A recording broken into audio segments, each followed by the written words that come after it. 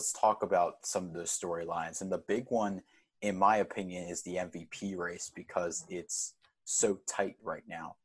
Who do you feel is the MVP?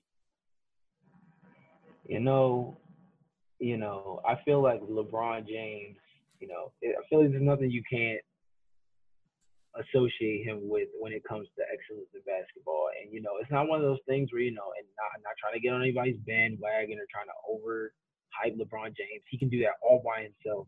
But it's something about this year in terms of the mentality that he has, the ability to lock up the one seed for the Lakers, who are not really a deep team. I think that gets misconstrued so often about the fact that, yes, LeBron James is on that team, which makes them a very strong team, but surrounded by him is not really a lot of great players in terms of being able to do what he needs players to do for him this far in his career. I mean, I can't think of one guard besides maybe my guy Alex Caruso who can create for himself really. I mean, Rondo's up in age. Quinn Cook is a shooter to me. Danny Green is a shooter to me. AD, he's great, but I feel like the best way that you can get AD involved is someone like LeBron James giving him the ball. So, I mean, for LeBron James to be averaging near triple-double for himself, double-digit assists just shows off his basketball IQ. It's no hate to Giannis, but I do just genuinely feel like in a harder conference with similar, if not somewhat better statistical output in terms of an overall game, not just, the astounding stuff like blocks or PER, for example. I mean, LeBron James' impact on the game as a whole for a team that's not that strong, I got to give it to him. So I think LeBron is there's no doubt that LeBron is one of the greatest players of all time. I think he's had the most dominant 17-year stretch of any player in the NBA. But if we cannot ignore how good Giannis is this year. He is the most dominant big man in the NBA. Third in points, third in rebounds. He has a high PER. I think he almost wins by association because he's on the best team. That team, I said this before and I'll say it again. I think Milwaukee is one of the deepest teams in terms of roster in the NBA. I think their roster is incomparable in the Eastern Conference. You can clearly identify Giannis as the star of this team, and you surround him with great players. Of course, they're not like big names like Eric Bledsoe. I mean, Chris Middleton's becoming a big star now, but you're not surrounding him. You're surrounding him with key pieces, and that's what I think he needed, and he's succeeding with these key pieces. I think that's a fire take. I don't think it's one of those things where, I feel like this year's MVP race was a toss up because of the idea of storylines having such an impact on where it is. Is Giannis the two-timer back to back? First since Steph Curry, which it wasn't that long ago. Is it LeBron who in one of the latest stretches career-wise, year 17, we're talking about getting the MVP. Something that even like a dominant big man back in history like Karl Malone couldn't even do, for example. So it's one of those things where it's like longevity versus the new up and coming. It has that, that clash that really can make it like a coin flip when they get up to the podium and say who it is. And I wouldn't really be mad at whoever does get selected because both of them really showed out. And it shows in their overall team production for sure.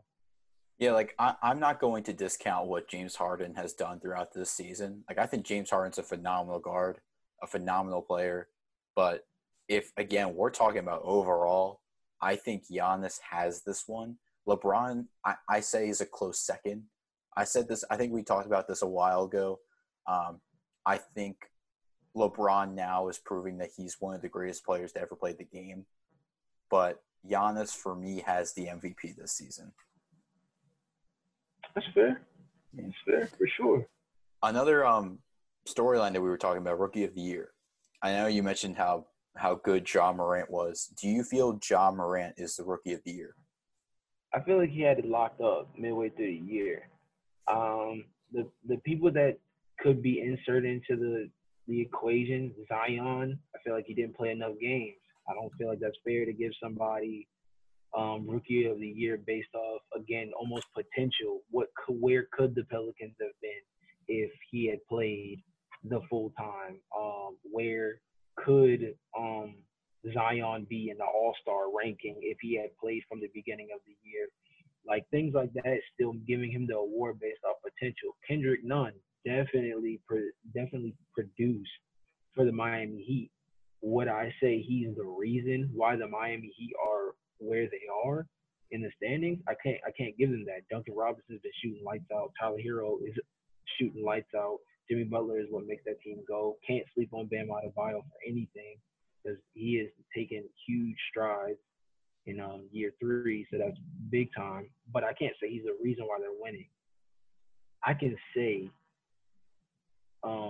with a ton of confidence that John Morant is the engine that has made this Memphis team go. And I mean, he's playing on a team that was expected to win less than 30 games coming into the year, and they are in the A spot no matter what anybody says. That's where they are. And I mean, that sounds like earned keep to me. Yeah, I agree. That's definitely a good take because John Morant is one of the most exciting players I've seen. And once again, I'm not downplaying what Zion and Kendrick Nunn have been able to do this season, especially Kendrick Nunn considering he's undrafted and he's doing well on a very talented Miami Heat team. Um, but John Morant's one of the reasons why Memphis has been able to turn it around. I think his pairing with Jaren Jackson makes for one of the great young dynamic duos in the NBA. Um, this is the only downfall that I see John Morant not winning Rookie of the Year is this return and the play-in. So we mentioned that teams are going to be able to come back. One of those teams is the Pelicans. If Memphis struggles and the Pelicans win games, specifically if Zion plays well and helps them win, the Pelicans' push for the playoffs could be Zion's case for winning Rookie of the Year. Really? Yeah, Just a I think couple of games? I thought. Well, I did not know if it was a 1 game tournament that they decided on for the teams that weren't or the teams that were playing for the 8 seed. So in terms of the play-in, they're still voting on ratifying it first. They still have to vote to ratify it first before everything gets like put together. But the idea is that the bottom half of the teams within that conference would end up doing a play-in tournament. I don't. That's something that as we continue to learn about whether it's NCAA style or they play best of three, that'll be what really determines. But I feel like even if there is a play in, I don't know how just simply making the postseason is worth enough to give him rookie of the year. I mean, again, we have to remember, and this is something that typically gets thrown over people's heads sometimes is rookie of the year doesn't mean you're the best rookie. Rookie of yeah, rookie of the year doesn't mean you're the best rookie. MVP doesn't mean you're the best player in the league. What it means is that you had the best statistical output. You had the greatest impact on your team in that season as an entirety. And I mean, it's just one of those things where, like, don't get me wrong, Zion has earned his keep too. But tell me, if I'm crazy to think that they were playing him on limited minutes. They were playing him in a way where they wouldn't let him get on back, basically get in on back to backs. If you were playing the whole year, I don't think he would have played a majority of the season, even if he came in healthy, just out of certain things that they were focusing on with health concerns and this whole, rest player movement thing they're doing about basically taking DMPs to get some rest on away games and back to backs and things like that. I just feel like Zion is and would have been getting protected to the point that yes, he would have statistically put out the same numbers potentially over the entirety of the season, but would his impact have shown regardless of these things? Would every time he stepped on the floor it translate into wins? If he only plays 50 games, You know, do they win So 40, 30, 40 of them, or that's only 15 to 20? that's the tough part because like I was talking about this with a couple of my friends. Does Zion deserve the MVP even though he's played less games? I don't think he does because John Morant has been I think he's been the clear rookie of the year favorite from the start of the season to of course the halt right now. Um, but I think Zion's making a strong case. I don't know how they're going to determine rookie of the year. I don't think they're going to or they may look at games played, but I don't think that will be the overlying factor. I think definitely you look at like how well he's played since he's been on the court, and he's definitely Mm-hmm. helped the Pelicans to be a better team. If you look at Memphis, True. the real star is Ja Morant. But you pair him with Jaren Jackson, like I said earlier, that's a duo that is not only going to be great now, but they're going to be great in the future. Right. But yeah, Definitely. um, I think that's definitely like a huge storyline to look out for. But I'm also looking at these other awards as well. Defensive Player of the Year. Do you think that Giannis will claim the Defensive Player of the Year? I feel like this might be one of the easiest awards to hand out because of the fact that the normal people we're used to giving them to aren't really in play. I mean, Draymond was having a very down year without all, his buddies and Clay and Steph being able to help space the floor and kind of, alleviate a lot of the responsibility and pressure of, being able to win on a consistent basis. And they kind of got an off year. Rudy Gobert, I feel like Rudy Gobert is one of those type of players that almost kind of just plays for defensive player of the year, just out of the fact that like he is not the type that produces on the offensive end as a big man the way the game is moving towards. Giannis is the type that as a two-way player, he could potentially be the most dominant two-way player we've seen in a while, and that's including LeBron James, just because now we're talking about Giannis as the guy who, when he gets a three-point shot, he's gonna be scary. Well, we said the same thing about LeBron, but we're talking about somebody who is doing this a bit younger on a team that is a little bit more built around him around the time we're talking about this. Because I mean, when we're talking about with LeBron, he had Booby Gibson and guys like that around him where he came into the league and he was one of those that like if he turned into a shooter, he was going to be dangerous. And he's improved his 3-point shooting for sure. Still kind of lacking in the free throw department, but it doesn't mean that he hasn't stepped up in that area. But Giannis, we're asking those questions about his ability to shoot, but he's on a team full of shooters, so it's almost like the one weakness he has is getting catered to. So being able to be effective on a defensive end the way he has, I mean, it almost makes up for anything that he doesn't. So I mean, I feel like it's almost the easiest award to give out.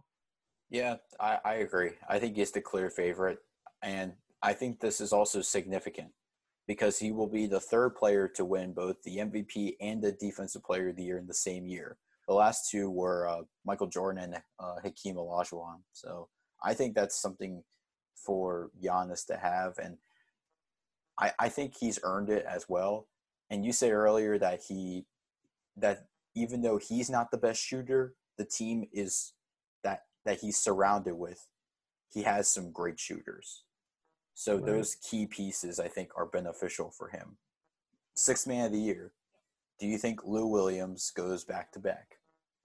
No, to be honest with you, I feel like if he gets it, I feel like everybody would say, of course. But I feel like there are some guys in his way. I mean, Dennis Schroeder for the Thunder cannot be slept on, averaging 15 plus off the bench for a team that we thought was going to get blown up before the year started. Montrezl Harrell is on his team. That is a two-way player right there. I mean, is he elite both ways? No, he's an aggressive finisher inside that they dump it to, and he has a problem on a defensive in terms of being able to to go against some of the better big men in the league. He's a little bit undersized, but that's what makes it impressive. So I think, like, I wouldn't say it's like Lou Will versus Jamal Crawford close the way it's been in the past.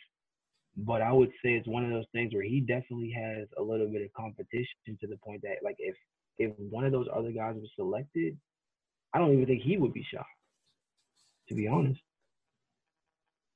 I think this is the closest race, in my opinion. I don't think MVP is the closest race. I think sixth man is the closest race because there's so many great candidates. Lou Williams, of course, is coming off a great season. And, of course, his teammate, Harrell, is one of the best defenders in the league. And then you add Schroeder, who's shooting 19 a game on an Oklahoma City team that was not supposed to be as good as they are right now. However, I think Lou Williams has this award.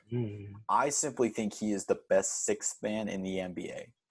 I just think his shooting ability is amazing.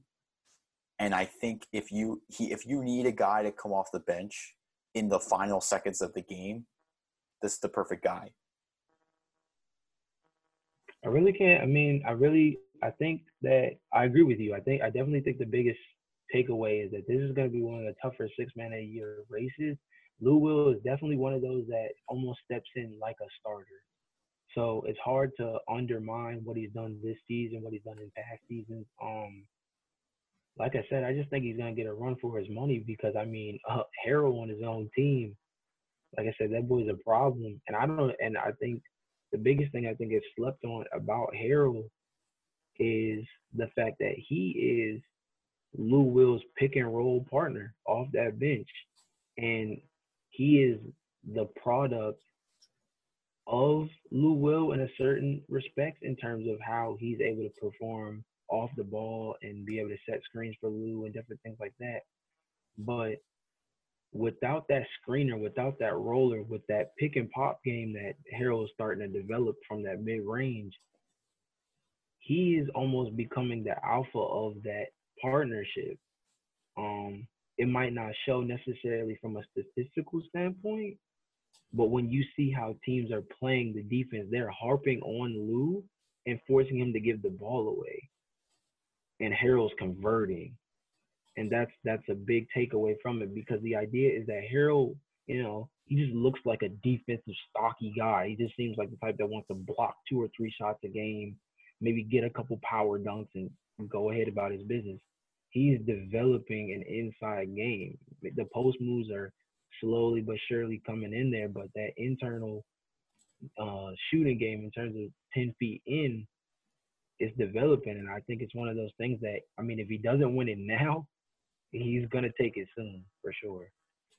Yeah, I think all the points that you mentioned are exactly why I think Harrell is a great defender and he's turning into a great offensive player as well. But you need somebody to convert the big shots.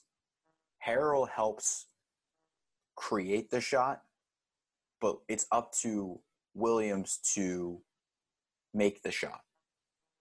And most of the time he's been able to do that this season, especially coming off the bench.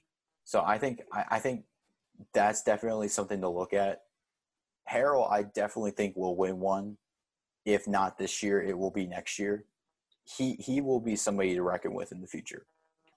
What about most improved player? I mean, I feel like I could go to a lot of different people though. I mean, I feel like there's a lot of different guys we can look at. Duncan Robinson slept on. I mean, he was in the G League last year for a majority of the time. Comes in and he's a spark plug, right off the rip. I feel like guys like Shai too. Shai Gilgeous-Alexander for the Thunder. I mean, you could say that it was just that his role was reduced for the Clippers, but the ability to end up on a new team like the Thunder with new responsibilities, maybe not to be the guy, but to be a primary option in the offense, unlike how things were with the Clippers, where he was more of kind of a cog of a overall system that still relied on guys like Lou Williams and Tobias Harris at one point when he was in the mix of that team, Danilo Gallinari at one point, players like that to harbor most of the offensive load. So for him to be able to step up on this Thunder team and contribute alongside Chris Paul, alongside Dennis Schroeder, in these three guard setups, which can get kind of difficult when everybody needs to get their hand on the ball or everybody wants to get their hands on the ball. Those are definitely two guys that I definitely feel like they stepped up to the challenge of what their team presented for them and they converted at a high rate. I think most improved player goes to Brandon Ingram. Struggled in LA.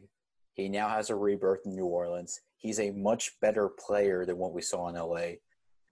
I was thinking that he would be a bust because he was the second overall pick. Nobody really had faith in him. But now he's in New Orleans and he's not only improved in his shooting, but he's also improved in his confidence as a player. And I think with a young core that's surrounding him, they have good chemistry together on the floor. I mean, I definitely think that his new opportunity in New Orleans is what is giving him the boost that he needs, the freedom that he needs. Playing alongside a player like LeBron James, as much as he said, entering these late years that he wants to try to play around guys that can create their own shot and do things on their own.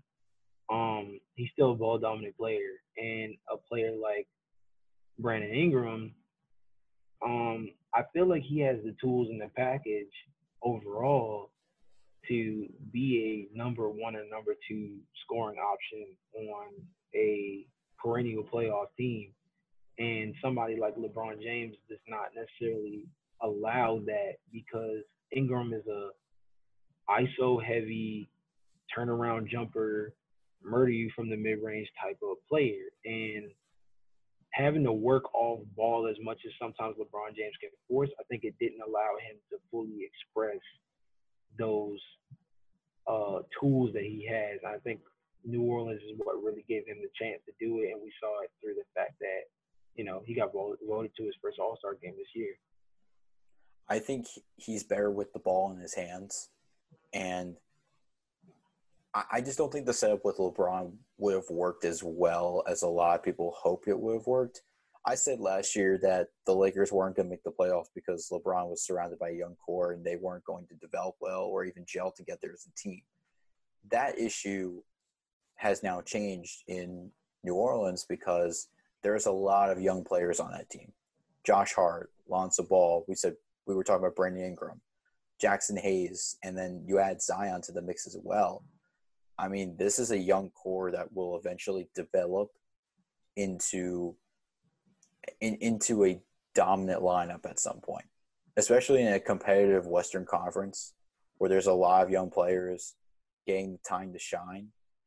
But with New Orleans, I think there's something special about this team.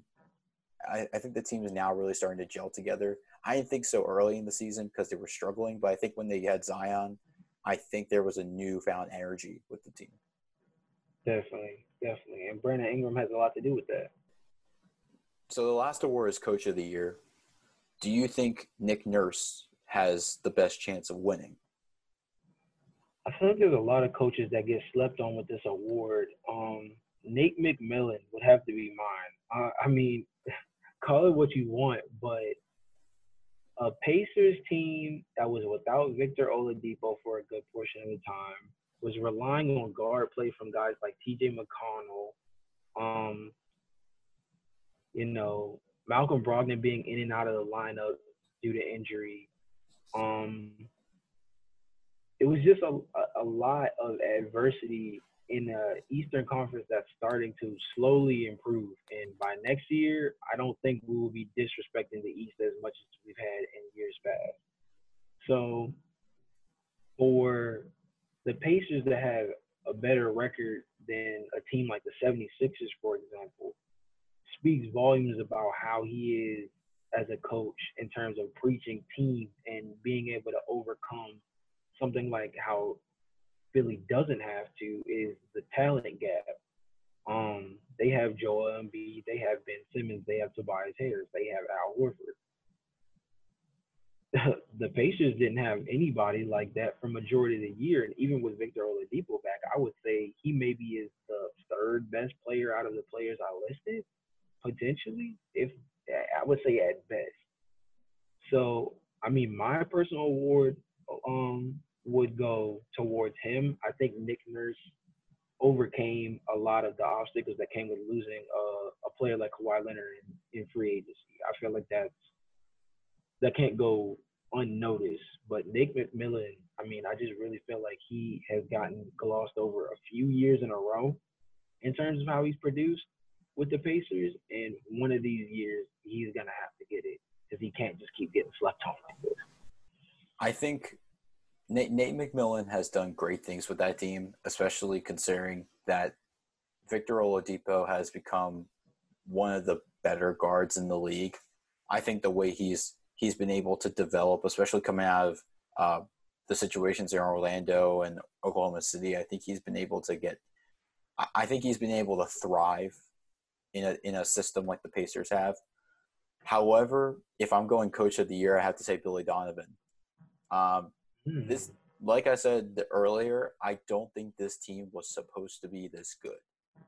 Right. But we added, but when you add underrated players on this team, like Danilo Gallinari, Dennis Schroeder, and Shea Gilgeous-Alexander, all three are averaging 19 points a game.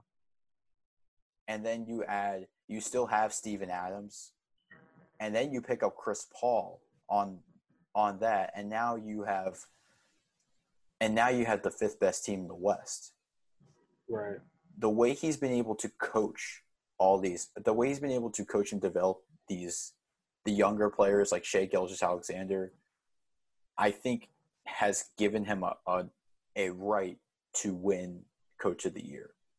I think also when you combine that with losing Russell Westbrook and Paul George, I think he's had to revamp this team, and I think it's worked for him for the better.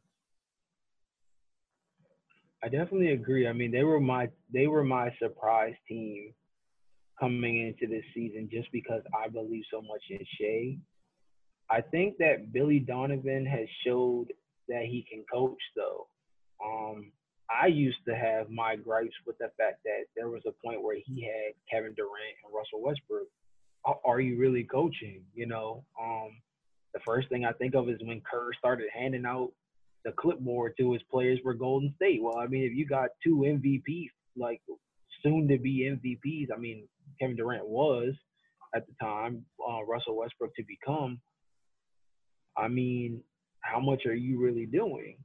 But I think this year, Chris Paul has a lot to do with it from an on-court presence.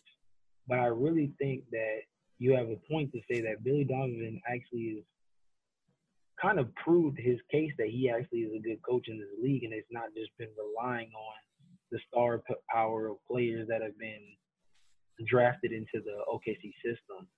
So, I mean, I think that that's a good pick, and I feel like that's what makes this year's race so interesting is that there were a lot of surprise teams this year. KC just happened to be one of them. Like I said earlier, I don't think Nate McMillan is getting the credit that he deserves. He's coached a very good Pacers team. The problem is they've never been able to amount to a top 3 team. They've always been 4, 5, 6.